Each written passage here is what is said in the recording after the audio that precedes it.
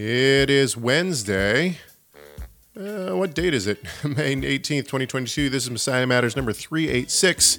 Late, but oh so worth the wait. My name is Caleb Haig. I know you can't see Rob, but I'm fixing that. How's it going, Rob? It's okay. I don't need to be seen.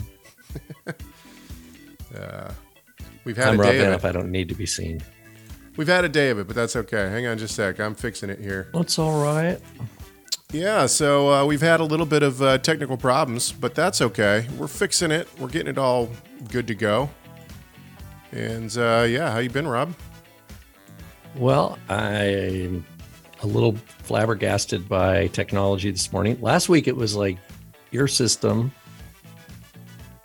Today it's my system. Yep. It'll work. I probably just Sooner need to or later. update a bunch of stuff. Sooner or later. Okay. I think I got you. Up and running. Let's see. Let's see if people can actually see you. Where are you at? All right. So I'm fixing all this as we go, but hopefully the conversation is going to be worth the wait. That's the real test there. Okay. Well, thank you everyone in the chat room who's been waiting for us to come online. Thank you everyone who's watching this later and enduring all of our video problems and all of our sound problems and all that kind of stuff. We appreciate it. For the past couple of weeks, we've been having some technical difficulties, and that's due to multiple different elements. Rob's computer. Now Rob's on a new computer. Rob just got a new computer. Praise the Lord. Yes. Well, but the technical difficulty was I was trying to use my one I've been using for 2 years now, and I probably just need to update a bunch of the stuff on it. Yeah. But so here we we're are. Good. We're good. I feel like we actually haven't done a show for a while, but we actually did a show last week, right? Didn't we? Yeah, we did. So, okay. Anything new? You've been accepted to several different papers at SBL. Is that correct? Tell everyone about it. I did.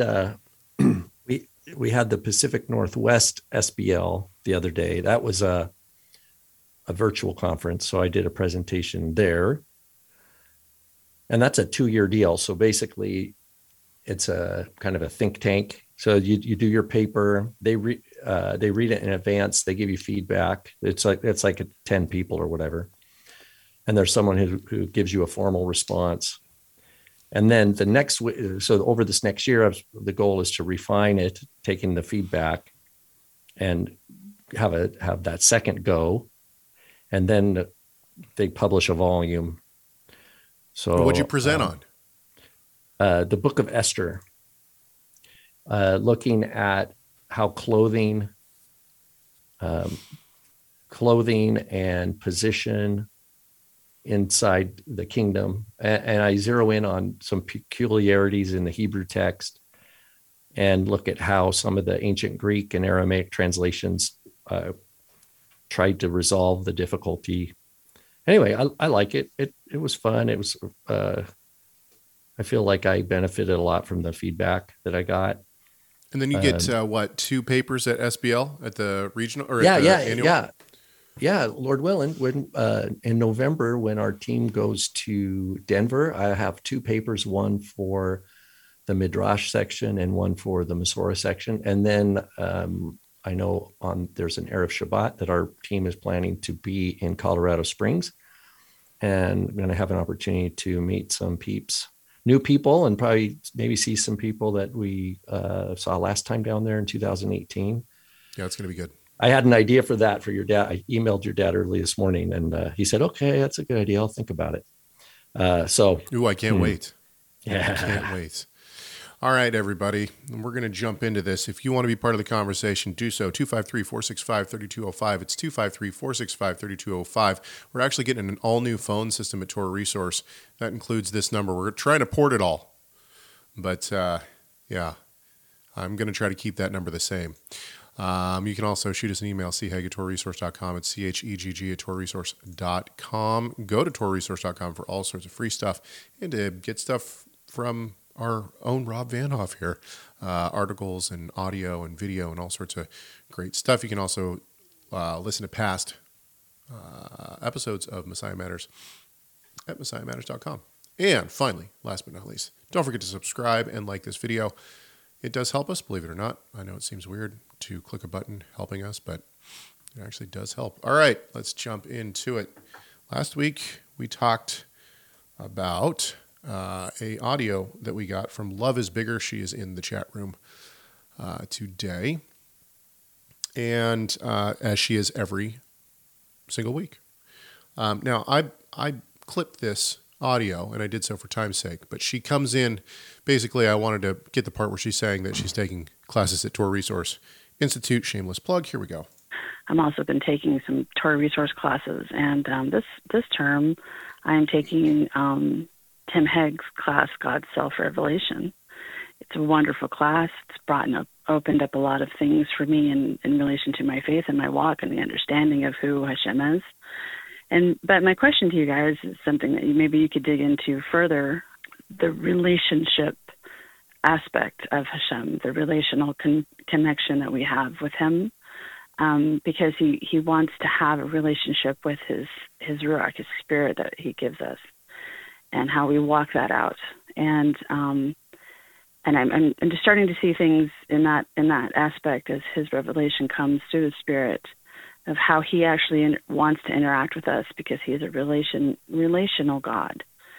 And in that he, because we breathe, we walk, we exist because he has created us to do so.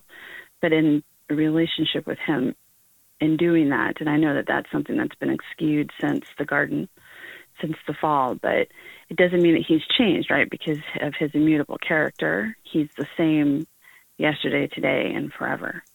So I was wondering if you could get into some discussion about the actual relationship that he wants to have with us, because he says, you love because I first loved you. Yeah. So I'm not exactly sure what part of the relational aspect we should talk about. Ultimately, what we're talking about here is simply the gospel, right? God's in covenant relationship with man. This is why he creates man, is to be in covenant relationship with him, to place him as the vassal over earth, essentially, right, over the garden. Man breaks said relationship, said covenant, and then is expelled from the garden and the covenant, ultimately, right? And then I'm a little... So she says in her comment, I don't know if this was what she meant to say or not, but she says that God wants to have a relationship with his spirit. And I would maybe push on that a little bit. I think God wants to have a relationship with us, but he gives us his spirit so that we can be regenerated to conform to Christ. So the reason that we have the spirit is not because God wants to have a relationship with his spirit. It is his spirit. You can't separate God from the spirit, from his own spirit, which is why, and now we get into Trinity realms, right? It's the Father's spirit and the Son's spirit. So the Father gives his spirit, the Spirit of the Son enters us, and we conform then to the Spirit, obviously to the Spirit of Christ, and ultimately, we walk down the road of sanctification, which is becoming more and more like Christ. And this is done so that we can come back into covenant relationship with him. Rob? Yeah, that got my attention when she said that too. My assumption, though, was that she started an idea and then shifted and started another idea. Right. And so even though she said have a relationship with his spirit, I thought it sounded to me like she abandoned one thought and then tried to start a new thought. So I don't know what she meant by that, but it sounds like what she's asking about is, it reminds me of in 1 John, and she cites 1 John, koinonia is the term used in Greek in 1 John chapter 1. And that is the message. This is the message that we have, what Caleb, what you were just talking about as a gospel, that we have fellowship with the Father, right? We have fellowship with God, and the desire in the epistle of First John is to say this is the nature of our fellowship. We have fellowship with one another. We share the same Spirit. It's the Spirit of the Messiah, and there is no unity outside of Messiah. For there's no other religion. There's no other path of personal development or Right. any self-improvement that is able to even see the kingdom, right? And so one of the things that also comes to mind just listening to her voicemail is that, I've pondered sometimes that it's difficult for believers to unknow, like to imagine that they didn't have faith, to try to understand the perspective of someone who didn't have faith. You know what I mean? Like we can speculate, well, what would it be like to be blind? Our best experience is to remember what our life was like and the things before our repentance. You know what I mean? Sure. Like remember that darkness and go, oh my goodness. So that we get that sense of that shift between darkness to light. We've been translated from the kingdom of darkness into the kingdom of light. And I'm, reminded also in the Torah, many times during the giving of the commandments, God says, and you will remember that you were a slave, right? Not that you are a slave anymore like you were, but you were a slave in Egypt, and that there is a logic there of that means you're not going to behave. You're going to have a heart of empathy. You're going to, the plight, the difficulties, the soul of a stranger, the soul of a slave. And that's something that informs our heart. But in terms of seeing the kingdom and walking in faith and walking in trusting God for real, not living our life as normal and sprinkling religious words on it. Right. Or saying, I'm just going to go to church or synagogue and that'll cover my relationship with God. And then I'll go and still be in the world. Paul says clearly, we're to be renewed and transformed, and that this is an ongoing worship. Our worship of God changes us. We are not fixed things. Even when we're called stones, we're called living stones. Right. Right. And the picture in Scripture, again, with drawing on the Psalms, is that we're trees that bear fruit. Right. We go through seasons and we bear fruit and we get pruned, and so that we become more fruitful. So we are on a path of maturing, of being more fruitful. And we don't arrive in our life to where all of a sudden we stop and I'm fully mature. I am who I am now. I have nothing more to learn. I have no more growth. God's got me right where he wants me. No, we're living beings that have to grow. And as we grow, our understanding of God's grace increases. Our understanding of how awesome and mighty and majestic Messiah is becomes more sharpened and more profound. We become more humble because we recognize our depravity apart, from Messiah. So I don't know. I'm doing my best to respond, from just the ideas that hearing the voicemail, what those brought up. So a couple things in the chat room. Lee says, I think this question is best answered if we look at the hope of the resurrection at Christ's return.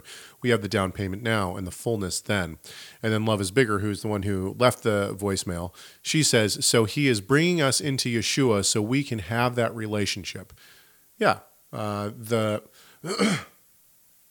Holy Spirit, actually, I think that this is, I know people are going to roll their eyes at this. I think this is actually one of the central aspects of a Calvinistic or a doctrines of grace understanding, in that the fall of man, and this might be the case for the Arminian perspective as well. Maybe I shouldn't just try to box it, but the notion that that sin actually affects us so greatly that we are unable to come to Christ on our own, right? That we need God to actually give us the Spirit so that our hearts are turned from stone to flesh and then can respond to God. Now, this is certainly at those final statements, that final exclamation point on the end of that statement is in fact doctrines of grace, right? I think that the Arminian perspective would be, and once again, correct me if I'm wrong here, but I think that the Arminian perspective would be that God gives everyone in the world enough grace to bring them up to equal, and and then they up to free will essentially, and then they have the ability to respond. But ultimately, the reason that rings true to me is because I believe that the Holy Spirit is given to those to be able to respond to the call of the gospel message, and that giving of the Spirit is irresistible. That that those who are given the Spirit, and then love is bigger, hence the doctrine of the Trinity. Exactly, and this is ultimately where the doctrine of the Trinity really takes full shape, in my opinion. It's this beautiful relationship of God working with us and enabling us to be able to work. And she also quoted First John where he says, he first loved us. And this is so important because Paul makes this point in Romans 7, Romans 8, in Galatians chapter 2, that he says he loved me and he gave himself for me. Right. So Paul understands that he even before he even knew who Yeshua was, he was an object of Yeshua's love. And that's before Yeshua went to the cross. So Paul is saying, I am crucified with Christ. He means I went to the cross with Yeshua because my sins were attached to him by his love for me. And he went to the cross, and that's how that died. And he makes the same point in Romans 7, that to be reckoned as belonging to Messiah is an amazing feat, but it's not something we do. It's something Yeshua did. We are bound to him by his love, right? We belong to him. And so if we belong to him in his death, he took us through to the other side, and we belong to him in his resurrection. So Lee's point about the resurrection, we have the fruits of it, the first fruits of it now with our new life, even though we're still in this world, but yet we anticipate a bodily resurrection, which is that, of course, that glorious body, not the same old broken body. Boy, we've been all over the place. Trinity, doctrines of grace, resurrection, hope in the resurrection. If you want to tell us how much you disagree with us, 253-465-3205. You can also shoot us an email, chegatoresource.com. Don't forget to subscribe. Okay, let's move on. That was thank you for the voicemail. Love is bigger. Let me go to my notes. This comes from Cameron. This was actually sent to us, I don't know, months ago. But I thought this was really an interesting email, a question to ask, given some of the things that I've been talking to my son about and some of the preparations that I'm doing for an interview coming up soon. Cameron writes in, he says, why does Paul bring up the issue of Jews not being sinners and juxtapose that to Gentiles who are from Galatians who are from Galatia in Galatians 2:15? Also, along with that, what are any arguments from mainstream Christianity on this verse, and how is what I see as a very large point overlooked when condemning those of us who would say that the commands are an obligation because of and from a place of love for Messiah? So let's go to Galatians 2:15. I'm sure that Rob already has it memorized, so he can just go ahead and rattle that off whenever he wants. I should probably pull it up, though. Let me do Justified by faith, we are, I'm starting in 15. We ourselves are Jews by birth and not Gentile sinners. Yet we know that a person is not justified by works of the law, but through faith in Jesus Christ. So we also have believed in Christ Jesus in order to be justified by faith in Christ and not by works of the law, because by works of the law, no one will be justified. Rob, you want to take this? I'm going to look up another. Sorry, I'm still trying to find it. We're in Galatians 2. 2, yep. You can tell how prepared we are. Actually, the preparation that I did for this is actually in a different verse or in a different passage, so I'm actually looking that up right now. One of the things that I think is interesting is the different uses of the word Gentile throughout scriptures, right? So Gentiles are seen in a good light. Yeah, and Lee hits the nail on the head on this, by the way, in the chat room. He says he just means the Jews were not born into idolatry. In this passage, he does. That's correct. But listen to what he says, for instance, in Ephesians 17 through 20. He says, "Now this I say and testify in the Lord, that you must no longer walk as the Gentiles do, in the futility of their minds. They are darkened in their understanding, alienated from the life of God because of the ignorance that is in them, due to their hardness of heart." So here, what we see is we see Gentiles being used almost as unbelievers. That term is being used as unbelievers. Yet in Romans, he uses Gentiles as the people who are saved, not over and against, but they've accepted Christ. The Gentiles have accepted Christ over the Jews. And it's interesting because certain people will say, well, the Gentiles in Romans is the church. And so in his different letters, Paul uses the term Gentiles very differently. Does that make sense? Am I making sense? Yeah, but context is always crucial. Right. Back to 2:15, Galatians. Yep. So, this is one of those. I've only got the Greek in front of me, but I know that there's a lot of different English translations. So I think one of those Bible Hub or Bible Gateways, you can pull up like all 50 or plus English translations. So that's always a good thing to do.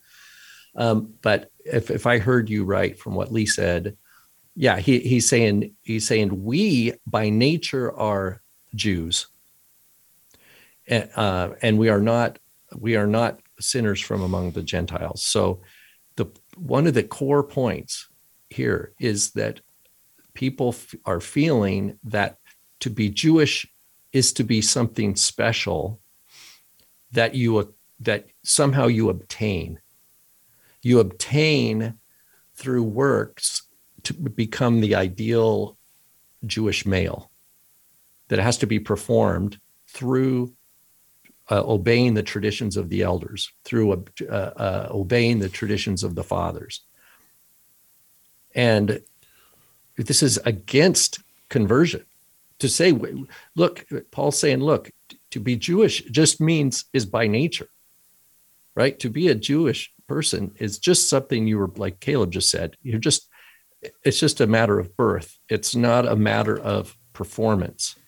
You don't perform your way to being a Jew, but we know that there are Gentiles in the Messianic movement who paid some rabbi, and converted, quote unquote, to become Jewish. Now they think they're Jewish, and they've got, they down Gentiles for being Gentiles. They tell Gentiles, you're not supposed to keep the laws. Yeah. Now I jumped the fence.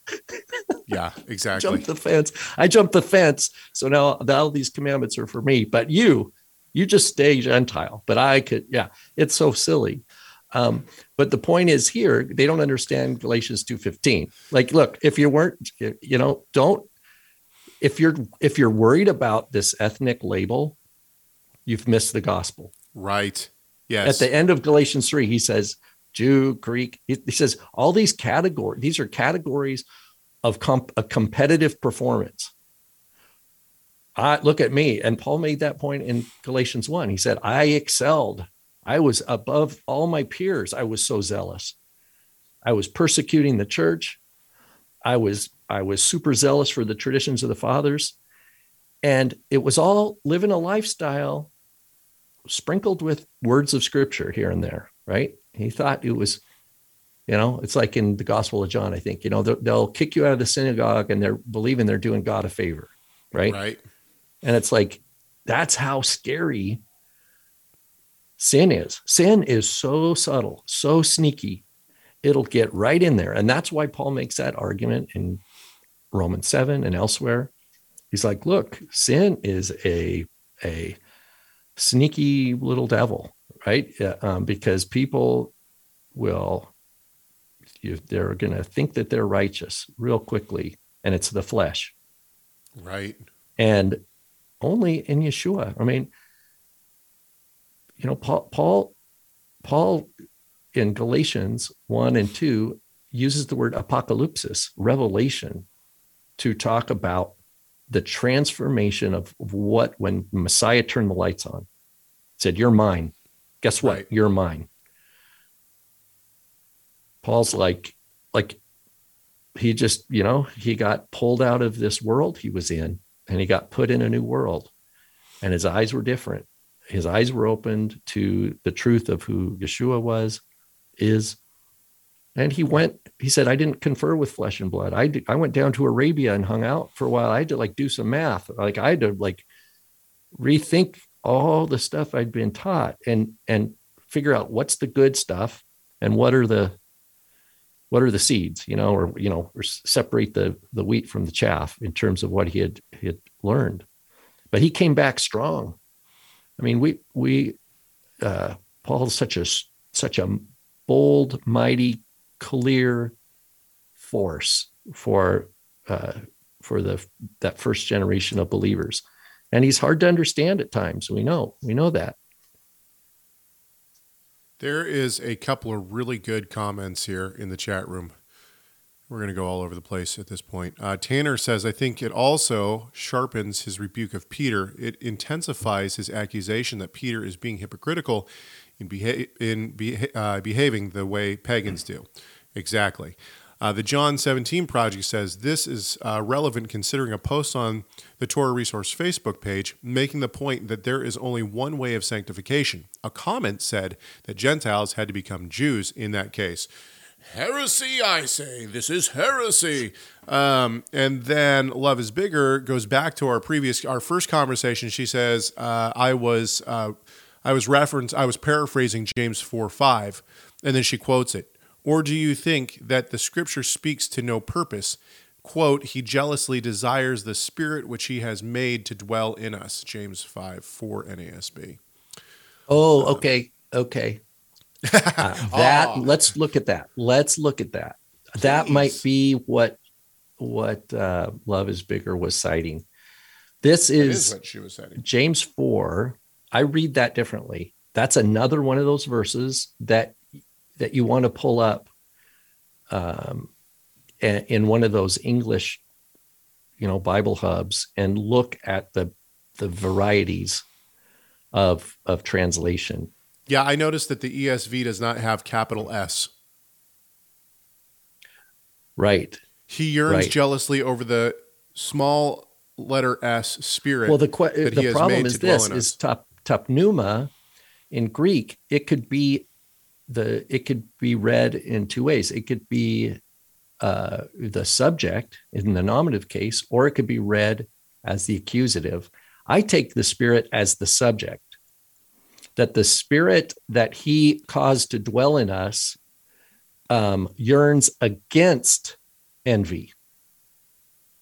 And this is paralleled to Galatians, is it Galatians 5, that these are against each other. The spirit wars against the flesh and the flesh against the spirit. And you can't just do whatever you want, right? That whole passage. Sure. But if we walk in the spirit, we will not fulfill the lusts of the flesh.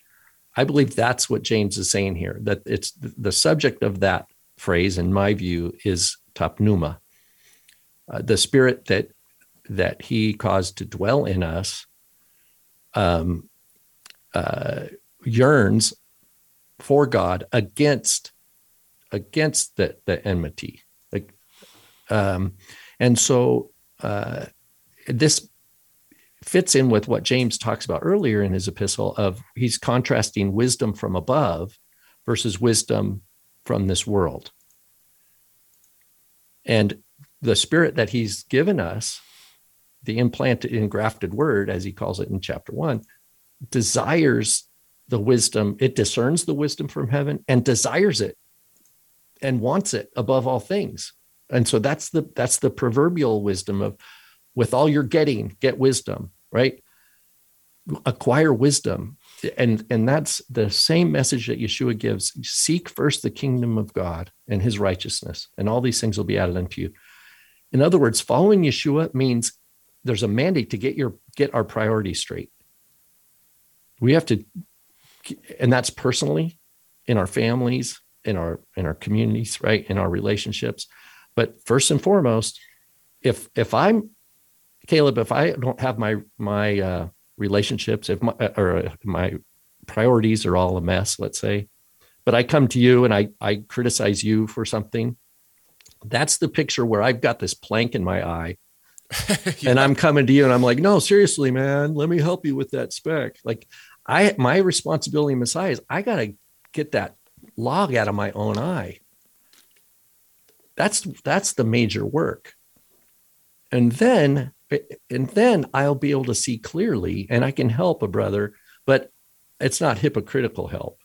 It's genuine love born of knowing the struggle, knowing the deceptiveness of sin, and a desire to share shalom, a desire to share grace.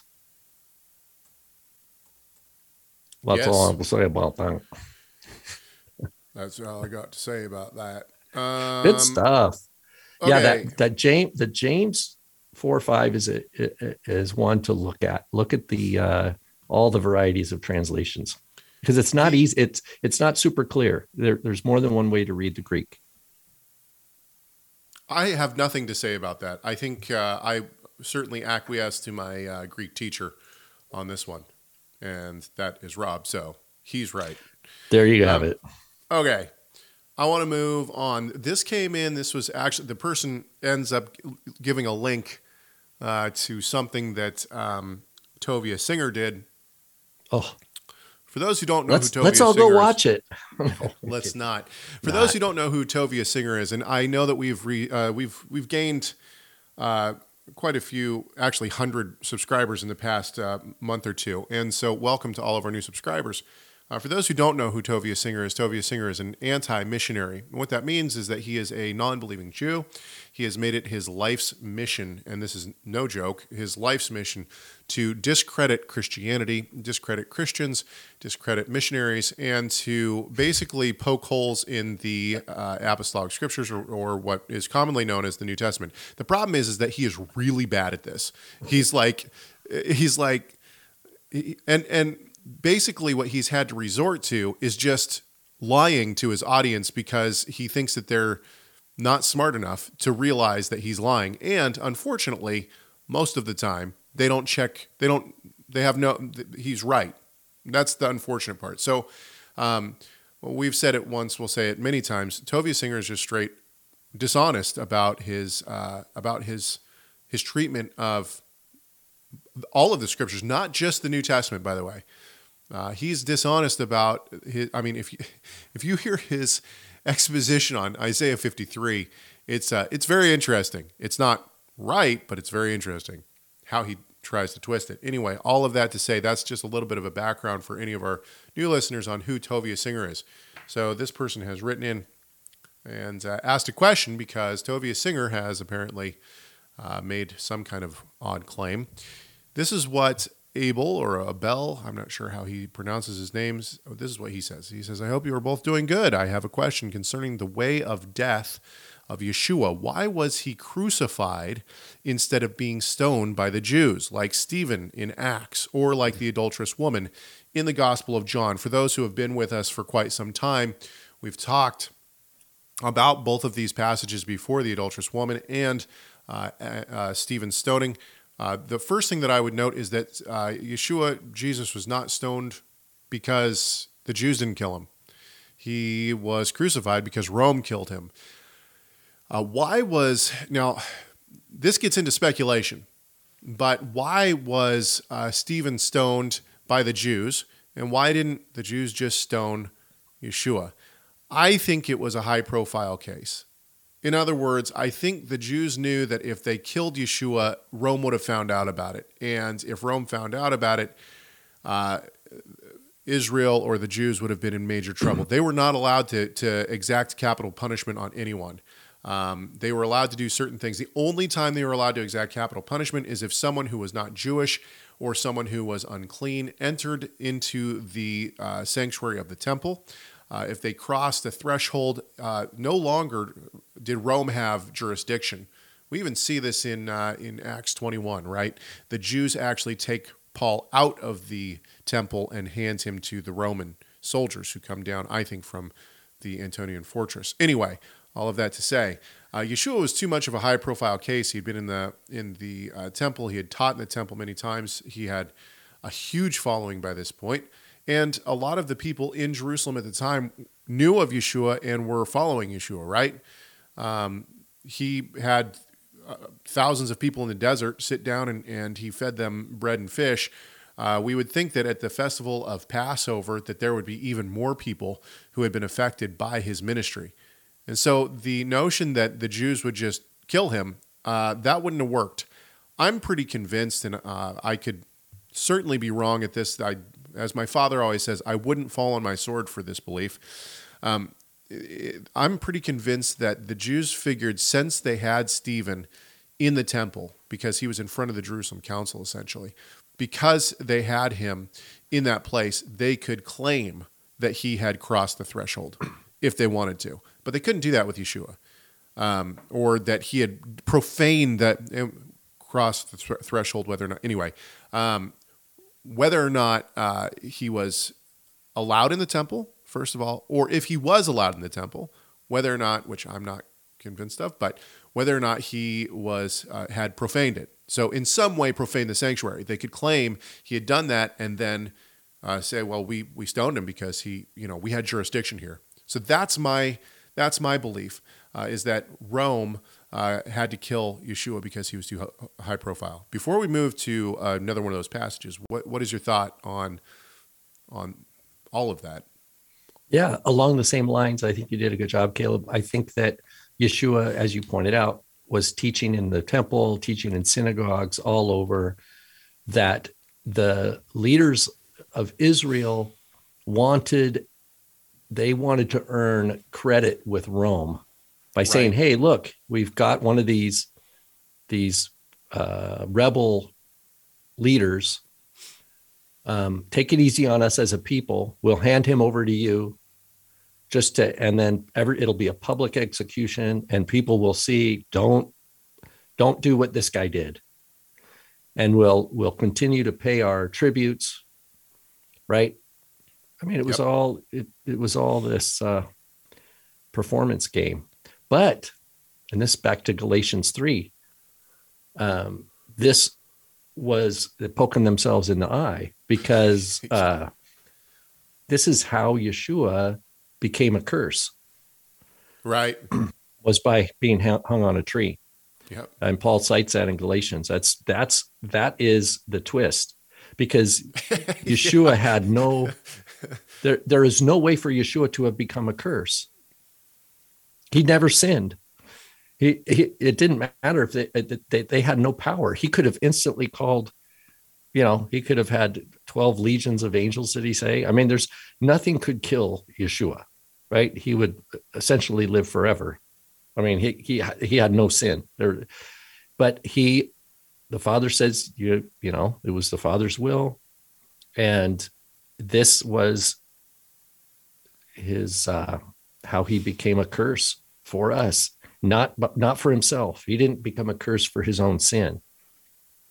He became a curse for our sin, for the sin of his people. For this, that's why he says he shall call him Jesus. He will save his people from their sins. Let's talk real quick about the adulterous woman in John, which is referenced in this comment as well. We've talked about this numerous times. Did you talk to Dr. Wallace about that one? Yeah. Wallace famously has said that, and he said this to me too when I interviewed him, Dr. Wallace famously has said that the adulterous woman story is his favorite story not in the Bible. And I think he's right. The adulterous woman story is not in any one of the early manuscripts. It is in different books. No one. I think it's in Luke, isn't it? In one manuscript, right? And Dr. Wallace told me that in one manuscript that he found, someone was so upset that the adulterous woman was not in the manuscript that they literally took the manuscript, they cut it, and they sewed in the section of the adulterous woman. So all of this to say that and Wallace agrees that it was probably in some form a story of Christ here on earth, that he probably interacted with some woman who did something, whether it was adultery or something else, who knows, and that it was probably some kind of an oral tradition that continued to go on, and that later people were upset that it hadn't made it into the canon. And so this is why it's inserted in later manuscripts. However, the possibility of this being original is slim at best and very unlikely. It's just not. It's not a canonical story. Now, is there truth to the story? Absolutely. I would say that there is some truth to that story in one way, shape, or form. But people to try to use the adulterous woman story to build doctrine off of is actually very difficult, because if it's not canonical, if it's not breathed out by the Holy Spirit to be in our canon, then there could be flaws in that story. It could be that she was practicing idolatry instead of, adultery. It could be that that something else happened. Maybe she stole something. Well, yeah, it's also not clear where's the guy. Right. Right. If there's adultery, they both get the death penalty. Right. If it's rape, he gets the death penalty and she doesn't. Right. I mean, or is this just a setup? Do they just have something out for this woman that, there's a lot of stuff that's not clear. Now he says, go and sin no more. So he's not saying that she was innocent, but it's the point of the story, the way I take it, is where Yeshua's words convict their heart that they are not without sin. Those who were ready to throw stones and kill her, each of them dropped their stones and walked away. Right? It's a play on the take the log out of your own eye before you take the splinter out of someone else's. I think, but obviously with a completely different surrounding. Right?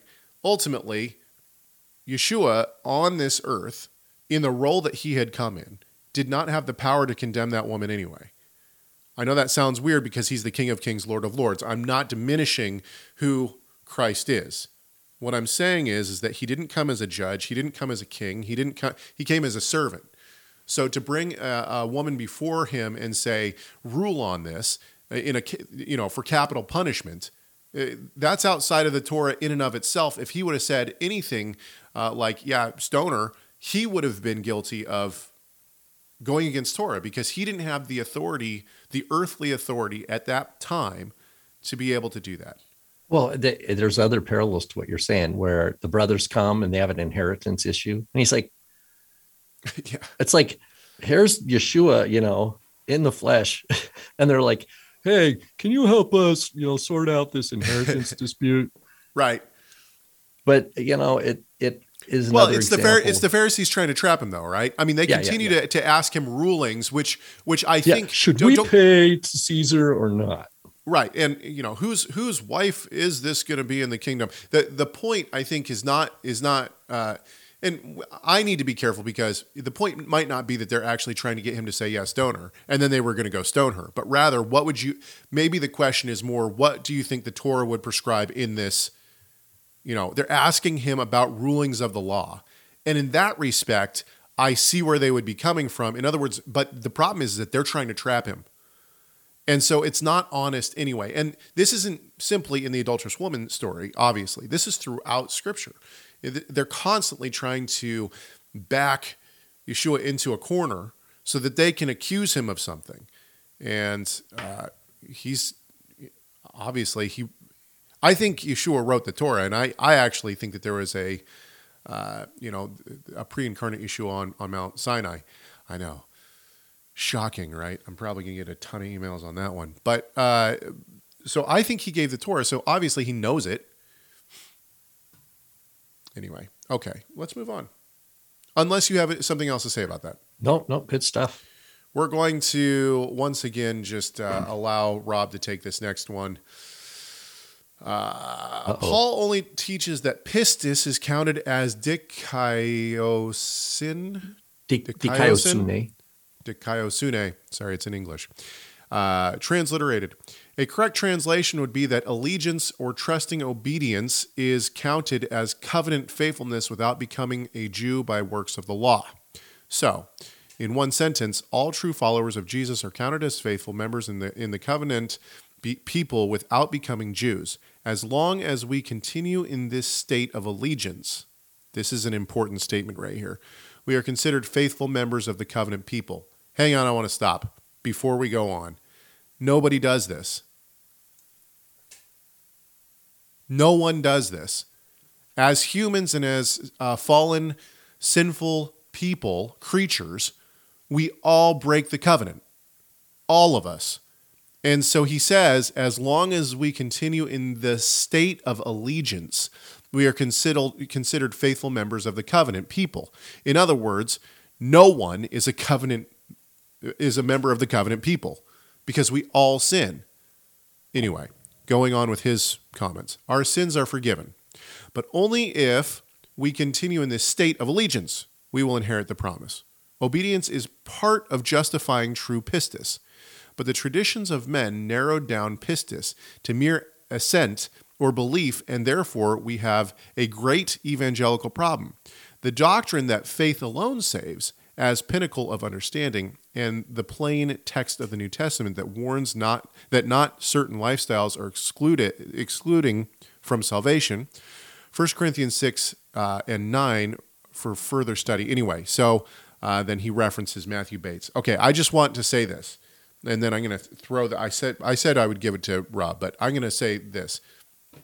I understand the argument. I do understand the argument that faith should be seen as allegiance. And I tend to agree with that. Allegiance to God. We give full allegiance. Our entire life is given over to Christ and to living, as Augustine would say, as sojourners in this world. We are representatives of the kingdom. We are citizens of the kingdom. I'm all for that, full allegiance. But our full allegiance comes because God has changed our heart. It comes because we are covenant members, not that we have to strive to maintain covenant status. And this ultimately, within the broader Torah movement, this is the huge misstep that so many people, not all, but so many people are making. They think if you don't keep the Sabbath, you're not saved. That's Pelagianism. That is straight Pelagianism. The idea that I have to work to gain my salvation.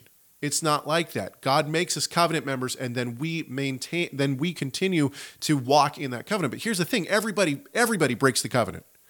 Everybody does. So if we break allegiance, it takes us out of covenant membership, then guess what? We're constantly in and out of covenant membership every single day. That doesn't work. Okay, Rob. Yeah.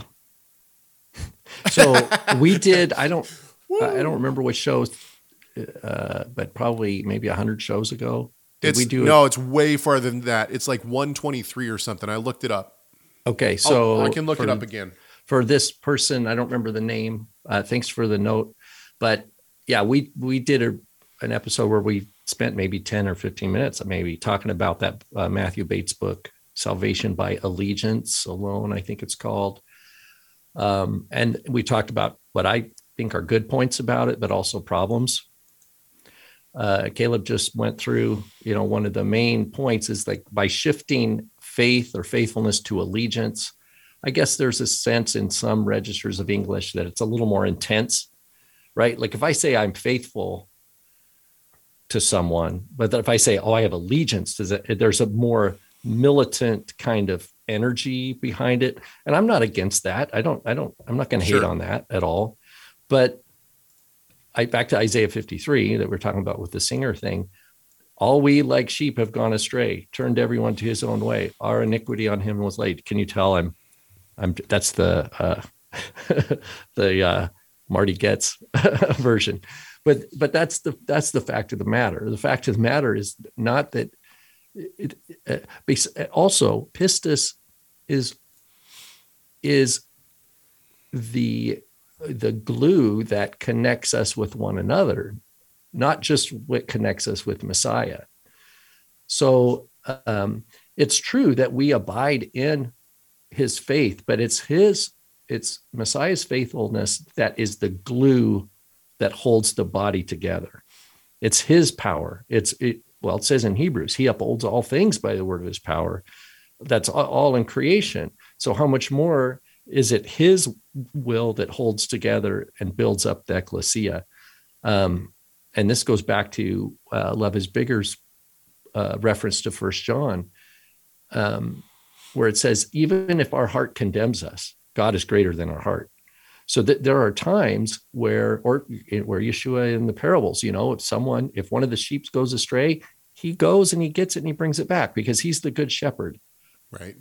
The goal of me as a disciple of Yeshua is not to try to be Yeshua. Like I'm never going to be the Redeemer. I'm always going to be the redeemed. And there's a humility and a magnification of Yeshua's glory in just that knowledge and just understanding that he's the Redeemer. Forever he will be the Redeemer. There's no timeline in the history of all creation where Yeshua will not be the Redeemer and his ecclesia not be the redeemed. He's always going to have the scars, right? Those scars are there, and he's the one that accomplished this. And so there's just some of the language, like it flagged out to you, Caleb. There's just some of the terminology there that makes me a little suspicious. I don't know if this was just he was just typing on the fly, or if this is well thought out. But the idea of as long as we remain in a state of, we have this, that's just suspicious language to me. I would just encourage them to maybe rewrite that or to rethink about it. Because we can't, that's just saying it's works, like you just said, Caleb. I mean, that's like saying it depends on me to do something. Here's the thing is that, look, when we talk about the difference between what I would consider to be the mainstream Christian view and what we uphold, which is that the law or the Torah is the inheritance of all believers. It's not just something that we have to do. It's something we get to do. In other words, I'm a covenant member. I take great pride and joy in the fact that I have, my constitutional documents in my hand, right? Which is the Bible. So I take great pride in that. Okay. But one of the schisms that we've seen within these two different competing views is that mainstream Christianity is going to look at those of us who hold to such a belief and say, you're legalistic. You believe that salvation is by works. Why is this such a sticking point for the church? It's because they have correctly and rightly understood the salvation from God and the justification from God. It is because they've understood that it's not a work that we do. And when I say they, I mean we. Okay? The church at large, we have understood. We have understood that salvation is from God. And this is hashed out throughout history. This is the good news. Why is it so good news? Is because the poor souls, there is no other way out, right? The good news for the person who's trapped and can't do anything about it is that someone who understands the problem, who knows how to solve the problem, is outside of the problem. That right? They're not part of the problem. They're outside and have the ability to come in, address the situation according to wisdom, and bring your poor tush out of that. Yep. And you're like, here's the thing: is that the people thank you. The people who say, if you don't keep the Sabbath, or if you don't keep a kosher diet, or if you're not celebrating the biblical festivals, you're not saved. Those people, you have much bigger problems in your walk with God than the notion that other people should be keeping the Sabbath and the festivals. Right, because that's different than saying, thank you, thank you, thank you, thank you. I love you. I worship you. I give you everything. Teach me your ways. Teaching me your ways, O Lord. Teach me wisdom. Help me understand my own foolishness so that I don't stumble. Help me to not cause other people to stumble at your word. Draw me closer to you. Help me, different approaches. I have now celebrated 34 Passovers in my life. I've celebrated 34 Shavuots, Pentecost. Did you? Nice. 34 Yom Kippurs, 34 Rosh Hashanahs, 34 Sukkots, okay? And it strikes me every single year, it strikes me that I'm learning something new about Christ, about God, about Christ, and the covenants and salvation. I learn something new every single year. To me, that is an honor and a joy. Mm-hmm. So if somebody else, if another believer says, I don't want to do that, okay, I'm not trying to force anybody to do anything. But I think that as believers, when we do the things that are attached to our covenant with God, things that I believe God finds joy in us doing and wants us to do, then we're blessed by that. And the one thing that I want to do is help other believers who want to do that, not who don't want to do that. If you don't want to do that, I don't care. That's up to you, and that's between you and God.